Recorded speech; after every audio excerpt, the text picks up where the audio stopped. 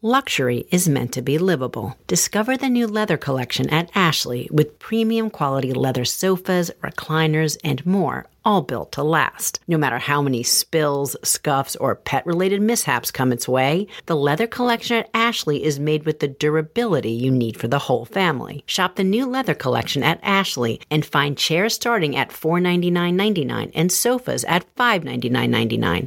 Ashley, for the love of home.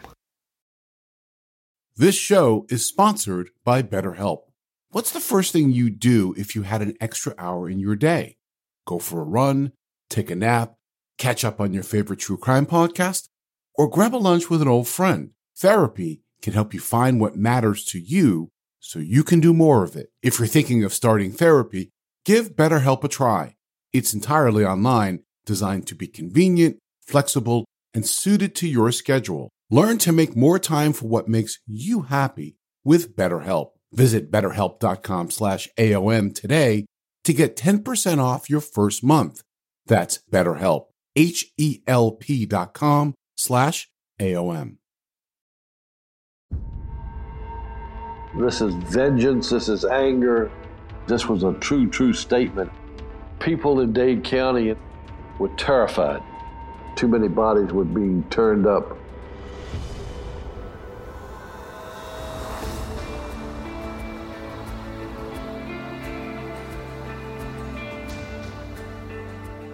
I'm Scott Weinberger, investigative journalist and former deputy sheriff. I'm Anna-Sigga Nicolazzi, former New York City homicide prosecutor and host of Investigation Discovery's True Conviction. And this is Anatomy of Murder. Today's case is a very different case than so many others that we have featured here in AOM because it's going to feel like we're going on a journey to a different era. And in some ways, almost like a different world.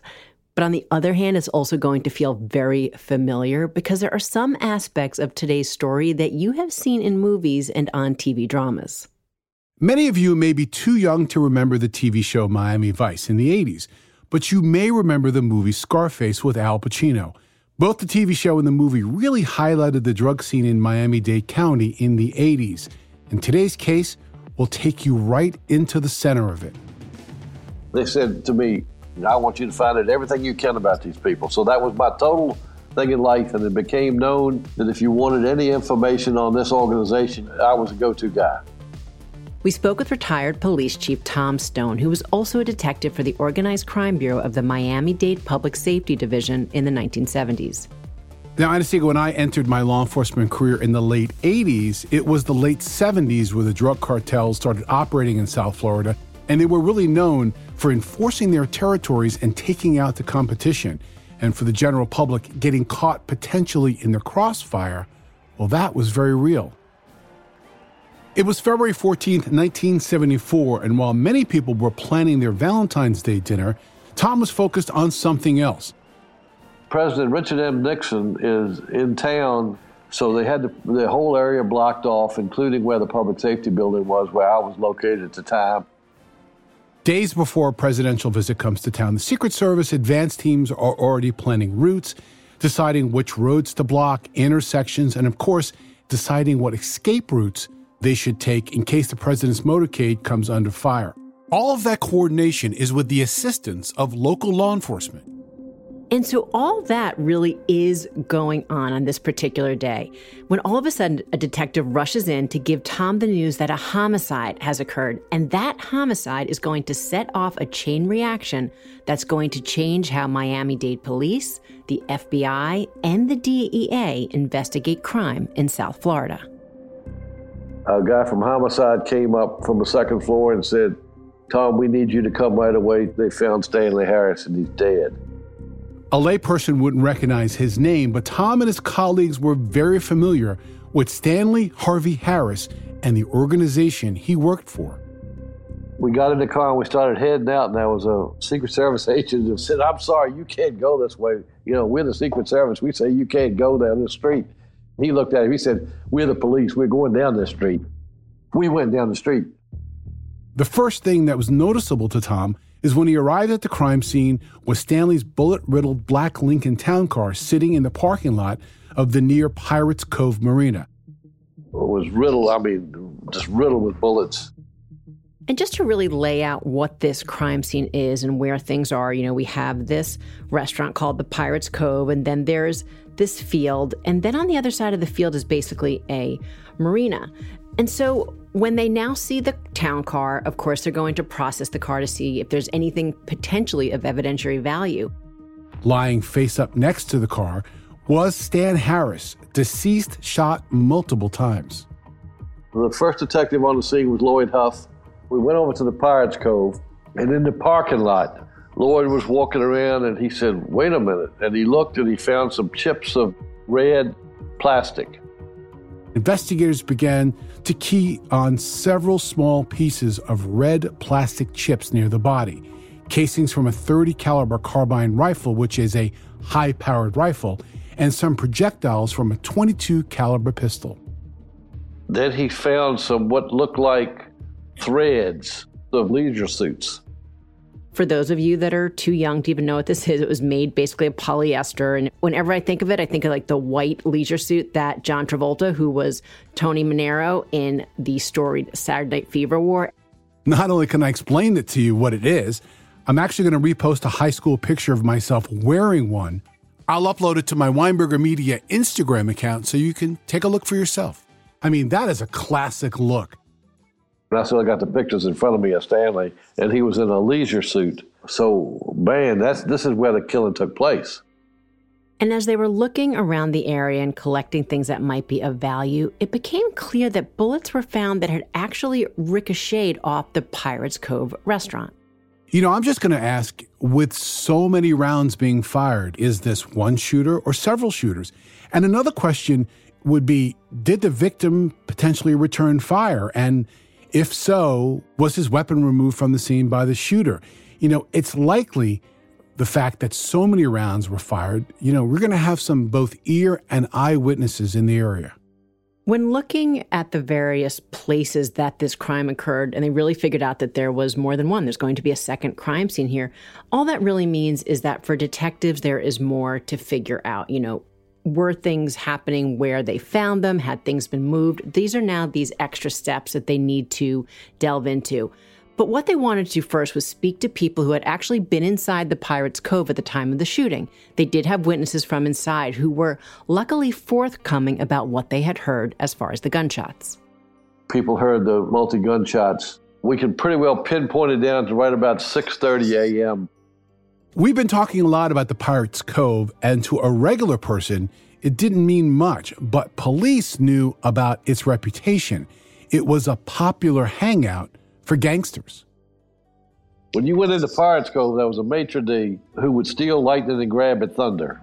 And if you were part of the organization or part of the bad group, you went on one side of the bar, and if you were like a patron that happened to wander in there aimlessly, they put you in a different section of the restaurant. It really does sound like something right out of a screenplay. To me, it's like Scarface meets Goodfellas. But it was very real back then, at the time, and here. It's pretty well known. This is a real OC or organized crime hangout.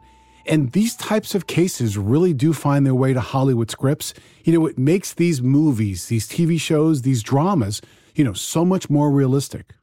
And, sometimes people say, well, wait a second. If even the police know that the criminals are hanging out in this particular establishment and they know who's who and what they're up to, why can't they just shut the place down, or arrest them? And again, it's not that simple. It comes down to evidence and not just, there's no such thing as being prosecuted for being a bad guy or bad girl. There has to be some specific crime. And same thing for a restaurant. There's no crime in letting people that have committed crimes come in and patronize your establishment. So it really comes down to what they know about specifics, not who's hanging out where. So for investigators knowing the victims' reputations as they did, the first two theories, was this a rival gang going to make a statement, perhaps fighting for drug or a turf war, or members of Stanley Harris's own crew trying to move up the ladder? After his body was removed from the scene, Stanley Harvey Harris's body was sent to the medical examiner. The medical examiner found 23 bullets. 23 bullets. And what was the reason behind this overkill? Rage? Or perhaps it was a message? So the obvious thing is, well, who was Stanley Harris? And this does all kind of come back to the area that we're talking about. At the time Stanley was killed, he was 26 years old. He was a fairly big guy, very brash. He had a horrible reputation in South Florida. When I say South Florida, I mean the Palm Beaches, Broward, Dade County, the Keys.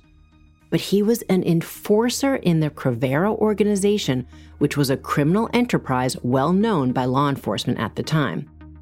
He was mean, he was arrogant. But his trademark was a baseball bat. If somebody knocked on your door at night and it was Stanley Harris, he would usually have a baseball bat, and he used it quite effectively. That would not be good for whoever opened the door. Anna-Sigga, forgetting just for one moment how Stanley Harris lived his life, likely that did play a role into the homicide. What do you think? Tom says that he's arrogant. He's not just this tough guy who is hurting people for a living, but that he thinks a whole lot of himself. So you start to wonder, well, wait a second. We know that people are always looking to move up in these organizations. At least that's what the movies tell us. And those of us in the know, we actually see it within these crews when we've worked in this world. But you do start to wonder if it's something like that played in and led to his death. Tom did have a lot of experience in dealing with organized crime cases. In the early 1970s, Tom was deep undercover in Miami as a security guard at a ritzy hotel where the criminal organization members would frequent. They said, well, we'll make you a security guard at a hotel over on the beach, give you an apartment in Miami Shores, strip all your identity, give you new identity, and you'll live away from your wife and family for a while you work this case. In the 70s, South Florida was a hotbed for tourism. Perfect weather, beautiful beaches, and people from all over the country wanting a slice of that lifestyle.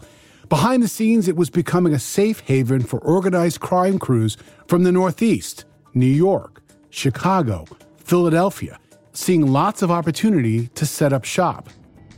Miami would be the place where in the wintertime, the guys from up north and so forth would come down there and settle their differences. We'd find them in the Everglades. So it was like a free vacation, like a club bed for, gangsters. What they were starting to see at the time was that the Colombian cartels were starting to take a foothold with cocaine. And for those of you that don't know Miami, and those of you that do, there's a lot of canals all throughout the city, which is a pretty decent place to get rid of weapons. Certainly it was back then in the 1970s. They also had lots of small little landing strips, right? So as a member of law enforcement, you're finding these locations and you're thinking, okay, this is the next spot, but they've already been there. It was really a cat and mouse game back in the 70s and the 80s, and really difficult to track. We can't talk about the crime that was going on there at the time without also noting that there was also a lot of corruption. So the smugglers would find vulnerable cops and, put $10,000, $15,000, $20,000. One of them, they paid him $50,000 when he came up on the load in cash and say, you want the cash, you want to die, one of the two. They chose option one. Anna-Sigga, there is no reason to sugarcoat this. Throughout history, some who are sworn to enforce the law are bribed or even take upon themselves to use the power of that oath to profit, or even some who do the so-called dirty work for criminals. And when possible, they are prosecuted to the fullest extent of the law. And we see that all the time. I knew about Stanley Harvey Harris and the Crevero organization prior to the homicide because of the type of assignment I was on over on the Miami Beach. Based on the way Stanley Harris was killed, detectives believed that his own crew had turned on him. We knew that Crevero and his group, that's the way they killed, if they wanted to kill like that, because of other bodies that we had found involved with organized crime and the Crevero organization. But we didn't have the pieces to put the puzzle together. So who is this Crevero crew? The Crevero crew eventually became associated with what was referred to as the Dixie Mafia, an organized crime syndicate that stretched all the way from Missouri down to Miami. And for those of you out there, had you even ever heard of the Dixie Mafia? Because it's certainly not the first few things that I would say if you asked me to talk about various organized crime families that I've either dealt with or certainly heard of around the U.S.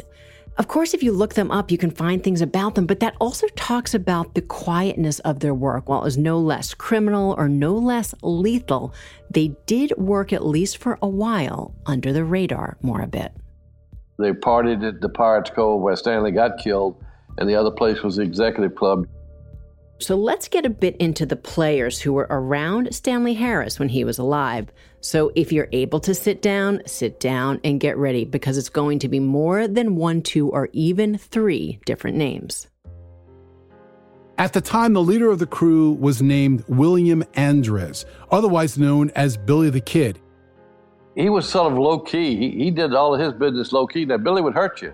He was in it to make money, and he was a smuggler. Billy the Kid even had a police sergeant that lived in his building who was willing to play ball. In the back of Billy's house in the city of Miami, he had a garage apartment, and that's where the detective sergeant from Miami Beach lived. And between the detective's garage and Billy's main house was actually a pool, and Billy would sometimes put an alligator in that pool. Well, where did that finally turn up? Where did you see police with an alligator in the pool? Miami Vice.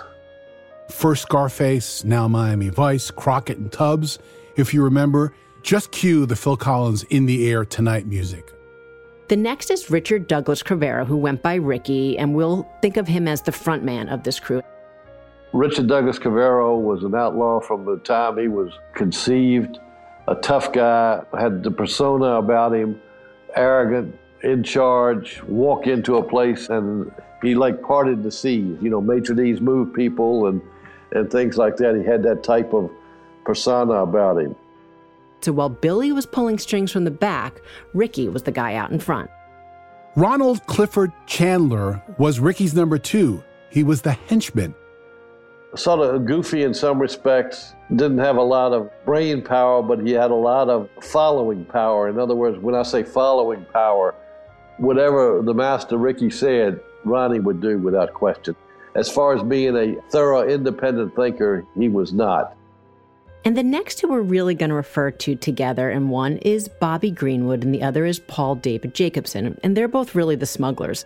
Bobby Greenwood was a career criminal who started as a jewel thief, but he ultimately became a smuggler as well. And Paul David Jacobson, the other smuggler, well, he was known as Jake the Snake, and that really says a lot. He was a small-time smuggler with a talent for eluding the police. He would do whatever tasks were meted out to him. The killing got so bad. People have to understand that this was a terror organization. Everybody was susceptible to their wrath. Even if they got the hint that you could interfere, you were dead.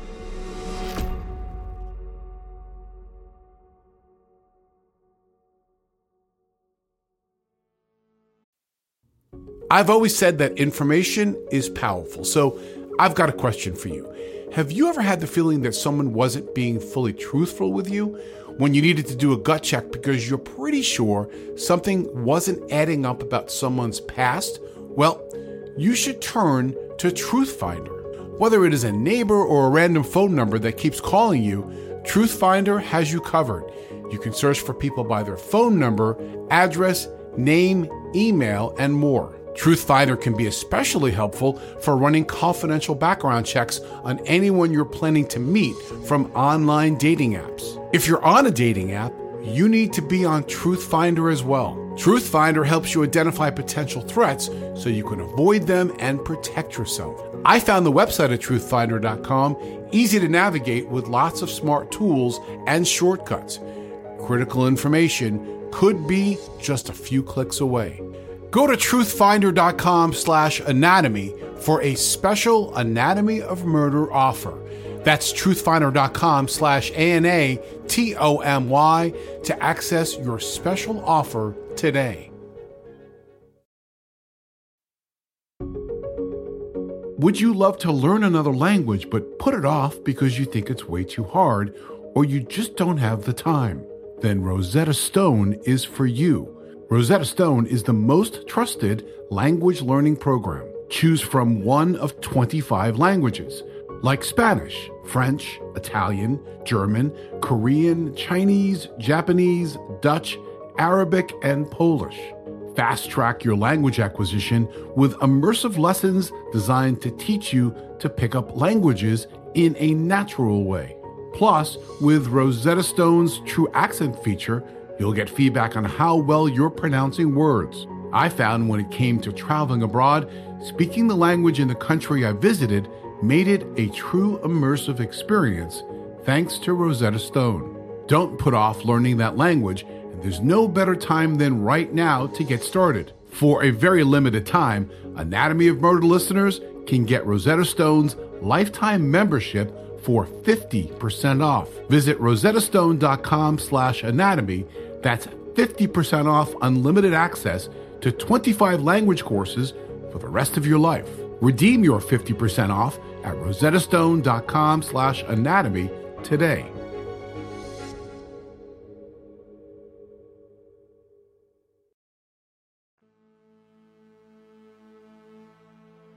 Detectives were pretty sure that it was going to be someone from within the Crivera crew that had ordered a hit on Stanley Harvey Harris, but now proving it was going to be an uphill battle filled with obstacles.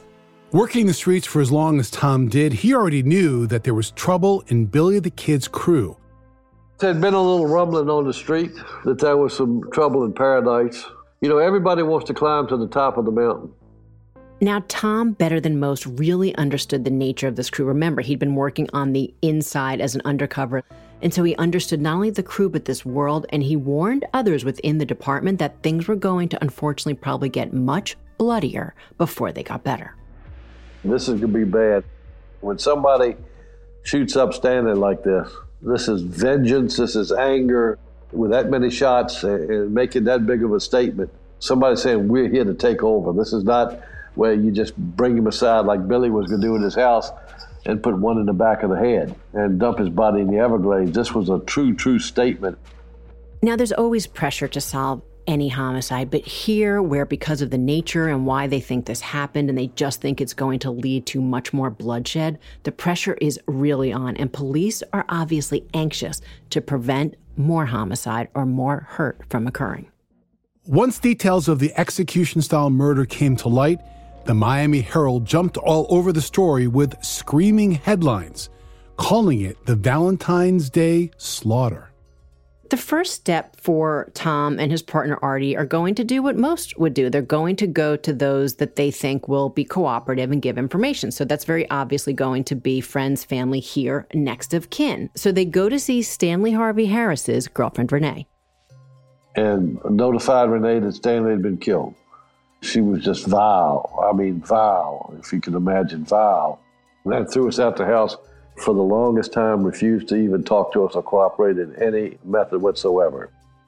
Tom and Artie knew that based on the world that the victim operated in, getting potential witnesses to come forward would be no easy task, fearing that they would be concerned just about talking, let alone potentially testifying in the future.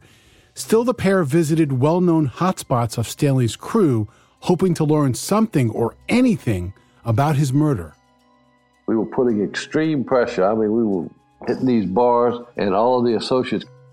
Convincing them to talk will take a ton of work.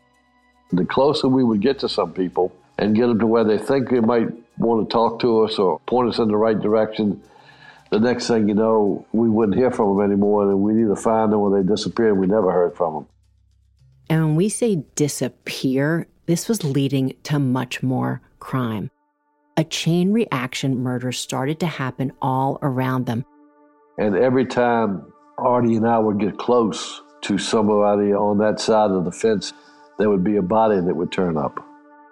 Here, it was happening over and over again. There was actual murders that this organization was making very clear to anyone around them that no one was safe, and they were going to make very sure that no one would talk. But people in Dade County were terrified because Ricky and the boys were walking around as even more kings of the mountain. You know, whatever fear factor they had prior to February the 14th, it went up tenfold. So think about it not only from the police perspective, but the community as well, and how terrifying this must have been. There were some just innocent people, maybe a barmaid they thought might have heard something, And all of a sudden, these people disappear. You can't find any rhyme or reason.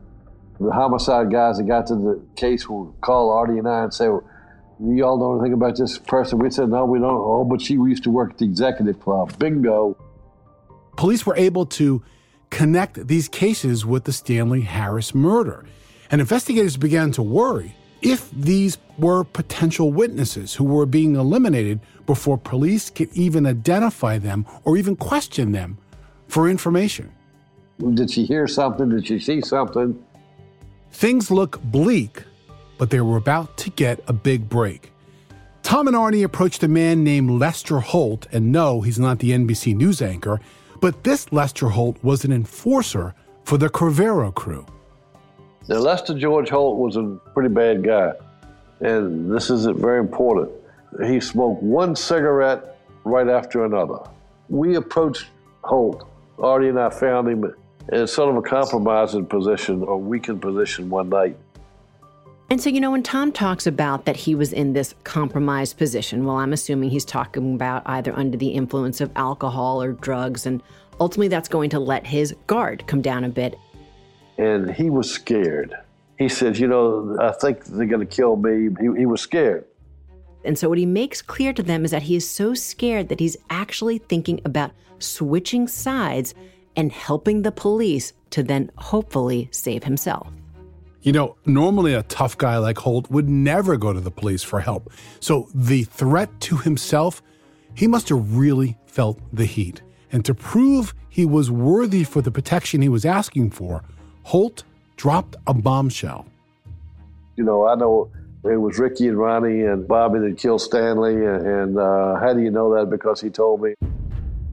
And now let's remember who these guys are that he's talking about. There's Ricky, who is the main player, the tough guy, and then you have Ronnie, who's basically his henchman. And these are the guys that Lester is now talking about to the police. And so we started cultivating Holt. It was the first time that we had somebody who was in the organization who was talking to us. We chalked that one up as a victory. This is a true insider. They have many names for members of these violent drug crews who cooperate with the police. Somebody who may be like Lester. They call him rat, snitch, canary. And to members of law enforcement, we have a term as well. It's called shaking hands with the devil, meaning you are working with someone who probably has done some really bad things and even in some cases commit a murder. But you need them. So you need to offer them some type of deal. And this is going to be huge for them because very often when you end up getting information from someone on the inside, it's because now they themselves are in trouble. But usually that means with the law. So they're trying to help themselves. Here, this guy is so petrified that he is going to wind up dead or missing next that he's willing to help the police for that. But here's the thing. It's not like they're just going to say, hey, meet us down at the precinct and tell us what you know. No, it has to be a completely stealth operation. They're going to meet him somewhere that they don't think anyone's going to figure it out. They're going to get information here and there when they can, because it's so important for the rest of this organization, particularly when you're talking about organized crime, to not think that there's anything amiss, because that will make sure that something happens to him, which is exactly why he was scared from the beginning. Tom got one person to talk, but could he get others? He made the decision to put a wire on Lester Holt. We were getting ready to wire him up, and we're pretty optimistic about what Holt could do for us. But before he could, Tom got a disturbing phone call. I got a call, and Artie and I went to the medical examiner's office. He says, I need you to help see if you can identify this body.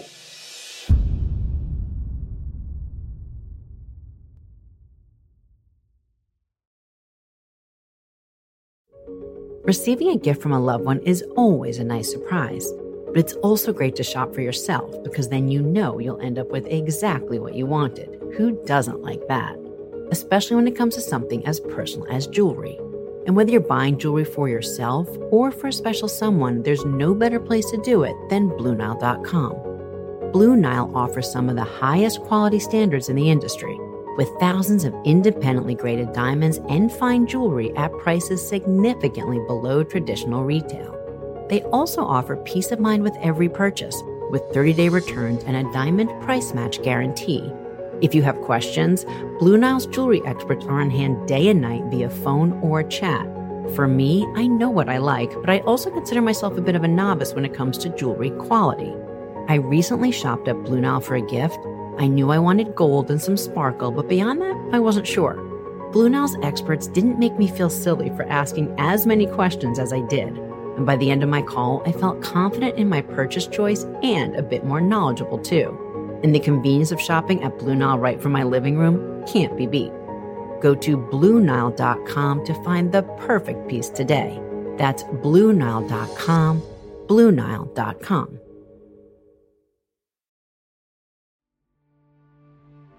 So Tom is now called down to the Broward County Medical Examiner's office to identify a body. He's brought into this room where they have an individual obviously dead, and that person is wrapped in blankets, chains, and extremely disfigured. But I looked at saw his right hand, and you could tell how he would hold cigarettes. The skin was dark. They confirmed that the victim was their only informant, Lester George Holt. You know, when I was reading this section of the report, I believe that word got back that Holt was working with the police. And then it happens. Holt was found, he was taken out, he was murdered, and accomplishing two things as I see it. Silencing a potential witness, which probably was very important for them, and while also sending a very serious message to anyone who was also thinking about working with police. I think that's exactly it. You want to silence him, you could just do it, with one gunshot wound. This was a message to anyone else out there. Don't you even think about doing what this guy was about to do. But things didn't really totally grind to a halt for Tom and Artie. They may have been discouraged, but they didn't stop applying pressure, and then it paid off. The morning of the homicide, there was a security guard that was working in an apartment complex, and about 7 o'clock in the morning, he was out doing what security guards do, and he saw 3 well-dressed people standing on the bank of a canal, and they were throwing stuff in the canal. Throwing something into the canal? Really? And then we sent a dive team up there and recovered some of the guns that were used. Tom and Artie were insistent on not letting up. We were putting a lot of pressure. I mean, a tremendous amount of pressure. It was even getting to Ricky, remember, the main player, the tough guy, and his behavior even started to become erratic. Ricky would get crazy. If you looked at him wrong, sometimes people would go bye-bye. Then the next thing you know, there were some people turning up in the Keys. On his orders, people were even being blown apart by dynamite. You just can't make this stuff up. It's, again, something out of the movies, because we all know, based on what you don't normally hear, is that most homicides are not committed using explosives. It does happen, of course.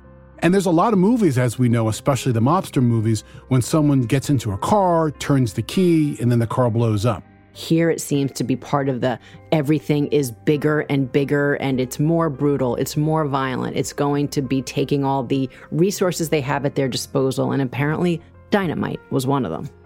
But the reality is explosives can be traced, and there is some great technology that's been developed to identify types of explosives, identify a trigger mechanism that may have been used.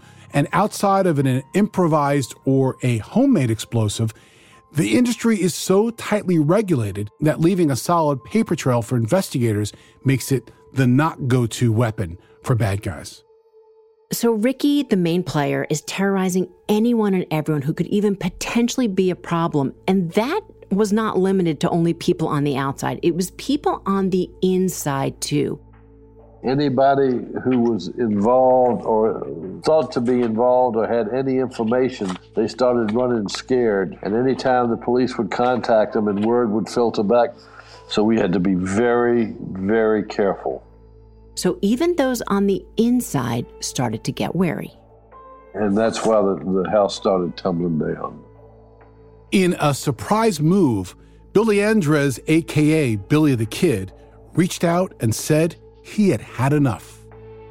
Billy said, look, they could soon turn around and kill me and kill my wife, and he had a daughter who was severely disabled, and it's time for me to get right with the Lord. And so now once they have him, federal authorities take him in and they really want to talk to him about all their narcotic smuggling. This was great news, except for the feds, as it happens, threw up a roadblock. And according to Tom, it seemed like the DEA were more interested in the drug smuggling part of this case than they were about the murders involved in South Florida. Different agencies don't always play so nicely one another. I'd like to say that I think it's getting better, and I do think it is overall, but it certainly has been one of these age-old problems from time to time, and it certainly seemed to be on this case here. You know, one of the main goals of the DEA, and I'm quoting from their website, is the investigation and preparation of prosecution of criminals and drug gangs who perpetrate violence in our community and terrorize citizens through fear and intimidation. And this sounds exactly what Billy the Kid's crew was operating in, but it's a push and pull between these federal and local cops. But the department wanted to make it very clear that this was urgent because it wasn't one homicide, it was many at this point, and the killing wasn't going to stop until they got everyone held accountable that had been involved. So it got to the point where we had to say to the feds, we're getting all of these bodies turning up. We need to solve these, get the killers off the street. The feds held one of the keys to the candy counter because the witness protection program was brand new at the time. It's called by various names, WITSEC, Witness Protection, and it dates back many, many years. But in the 70s, it was something that was brand new, and Billy the Kid was probably the first of a dozen of its kind offered protection and potentially relocation for their cooperation. It doesn't take too many conversations between Tom and Billy Andres, remember, who are calling Billy the Kid, that they have this instant rapport, and Billy starts telling him all about the plan to kill Stanley Harvey Harris. Billy Andres, Ricky Cavero, and Ronald Chandler had decided that Stanley had to be killed because they got word that Stanley was going to kill Cavero and possibly Andres, so he would be the king of the mountain. So a plot was put into place about a week before Stanley actually got killed, where Billy was going to have him come to his house, and they were going to kill him at Billy's house. And then he and Ricky, remember the main player, well, they start talking about that after they kill Stanley, that they're going to start to kill his family too. They said they have to kill his wife and child. And that's when the light bulb went off in Billy Andres' head. He says, if we're not killing women and children, we're going to kill Stanley. And that is when that plan that night was stopped. Now enter plan number 2. Stanley had a very, very attractive lady. I mean, she turned heads wherever she walked and that sort of thing. So like you'd see in the movies or whatever. Stanley had a beautiful girlfriend who was being hit on by a man by the name of Sammy. She told Stanley that this guy was after her to bed her down and so forth and so on. And Stanley was quite upset about that. And so that worked into the plot, how he was killed on February the 14th. Stanley's telling everyone that'll listen that he's on his way to go out and kill Sammy. And that's now opening the door for the next setup. On February 14th, Bobby Greenwood, who's one of the smugglers, calls Stanley and tells him that Sammy is going to be at Pirates Cove. When Stanley got to Pirates Cove, Ricky the tough guy, Ronnie the henchman, Bobby and Billy the Kid were all there waiting for him. They walked up to him and there was some, hi, how you doing? I'm here to remove a part of Sammy's body. And the next thing you know, the gunshots started out. There were 2 other men that were hired by Ricky to help with the homicide, but to this day, they've never been identified, at least not officially. They lit up the car with bullets, and once the smoke cleared, one of the unidentified men moved the car to a field just across the street from the marina. And he pulled Stanley out of the car, laid him on the grass, and then robbed the body. Why move the body? What was the message that was going on there? Potentially, was moving the body taking the heat off from the owners of the Pirates Cove, who were pretty friendly with Stanley's crew? And why rob him of his wallet and his jewelry? Maybe there was a thought that it may look like a robbery, but that doesn't really make sense considering how many bullets were fired. So the robbery of Stanley after he was dead obviously may have just been a crime of opportunity. So with this evidence, the dominoes are falling, but detectives know that while it's time to get these outlaws off the street, they aren't ready, at least not quite yet. Do you remember the two witnesses that were from the Pirates Cove who had actually heard the gunshots? Well, they just might be more involved than they originally let on.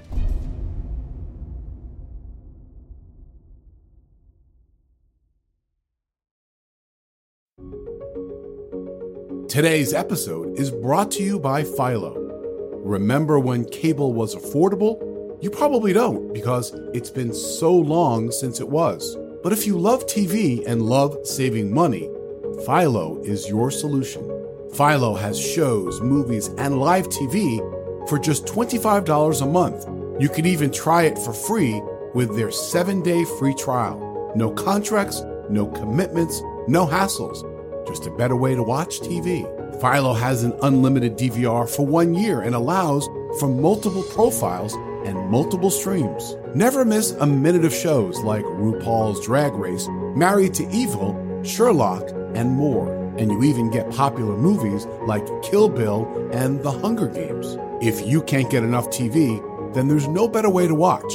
Philo has more than 70 channels like ID, BET, and MTV. Watch from your phone, laptop, tablet, or TV with Roku, Fire TV, Apple TV, Samsung, and Android TV. Try it yourself with their 7-day free trial. Sign up today at philo.tv/AOM. That's philo.tv/AOM to get 50% off your first month.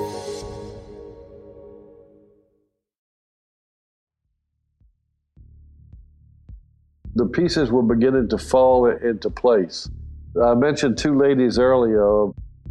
Barbara and Mary were two women who had heard the gunshots on the night that Stanley was killed. 2 nights prior to the homicide, the 12th and 13th of February, Ricky had gotten them to rent hotel rooms so they all could party, a party that also included planning Stanley's demise. The night of the murder, the two women were more than just ear witnesses. They'd actually seen the men walk out of the club to meet Stanley in the parking lot. With an arrest warrant in hand, Tom and his partner took a few officers up to Broward County and arrested Ricky at his Hollandale Beach home.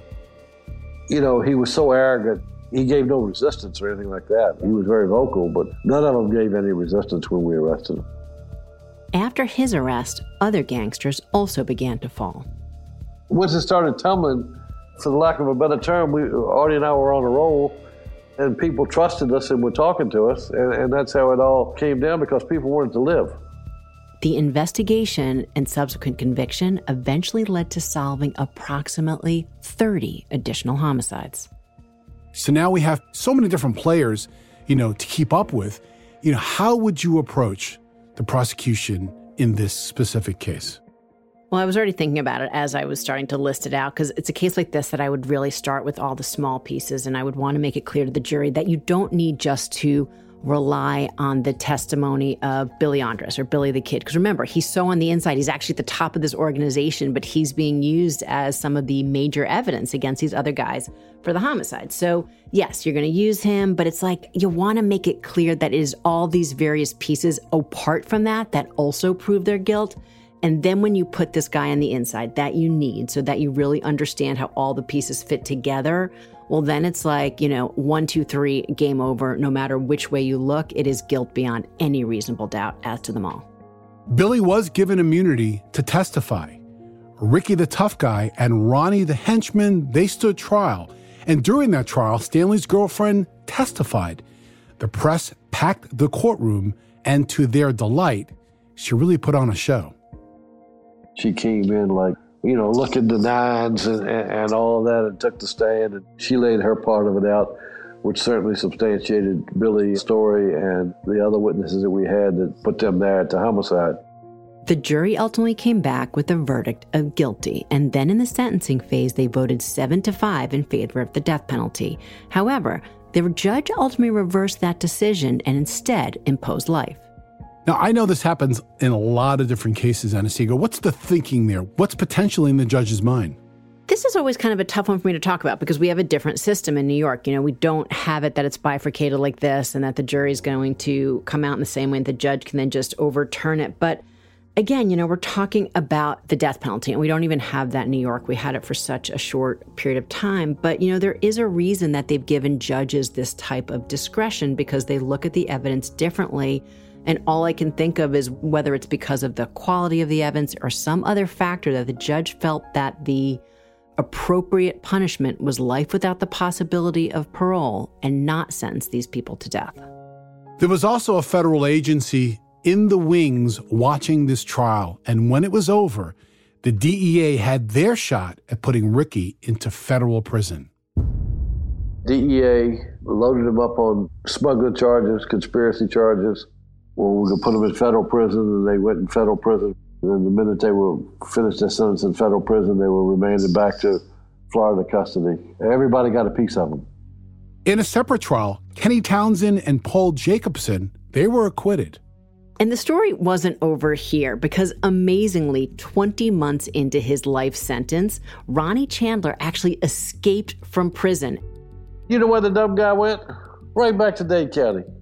Again, I picture something out of the movies. And he just doesn't leave town. He stays the place that he knows, that he's been the big shot for all these years. So of course they're going to find him. It's a very big country, but he stays local.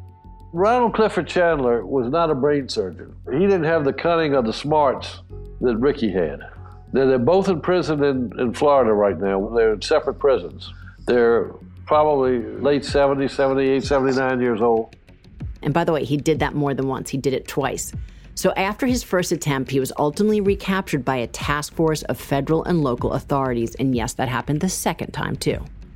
As a result of the Stanley Harris homicide and the ensuing investigation into the Cavero organization, it had a big impact and changed some of the crime picture in South Florida and enhanced a lot of people's quality of life.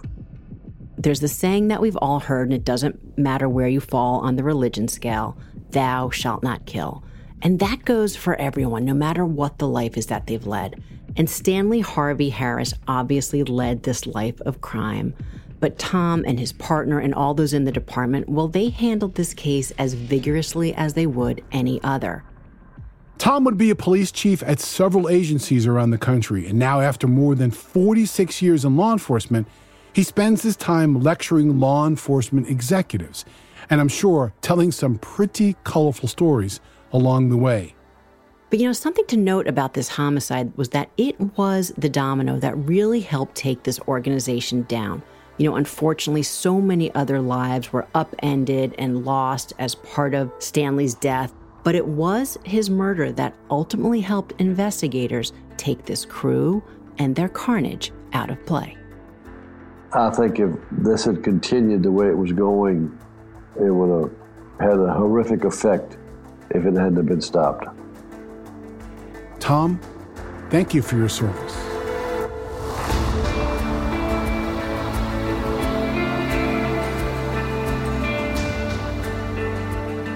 Tune in next week for another new episode of Anatomy of Murder. Anatomy of Murder is an AudioChuck original, produced and created by Weinberger Media and Frasetti Media. Ashley Flowers and Sumit David are executive producers. So, what do you think, Chuck? Do you approve? At Amica Insurance, we know it's more than a life policy. It's about the promise and the responsibility that comes with being a new parent. Being there day and night, and building a plan for tomorrow, today. For the ones you'll always look out for, trust Amica Life Insurance. Amica, empathy is our best policy. Hey, look at you. Florist by day, student by night. Student by day, nurse by night. Since 1998, Penn State World Campus has led the charge in online education, offering access to more than 175 in-demand programs taught by our expert faculty. We offer flexible schedules, scholarships, and tuition plans to help you reach your educational goals online. Penn State World Campus delivers on your time. Click the ad or visit worldcampus.psu.edu to learn more. That's worldcampus.psu.edu to learn more.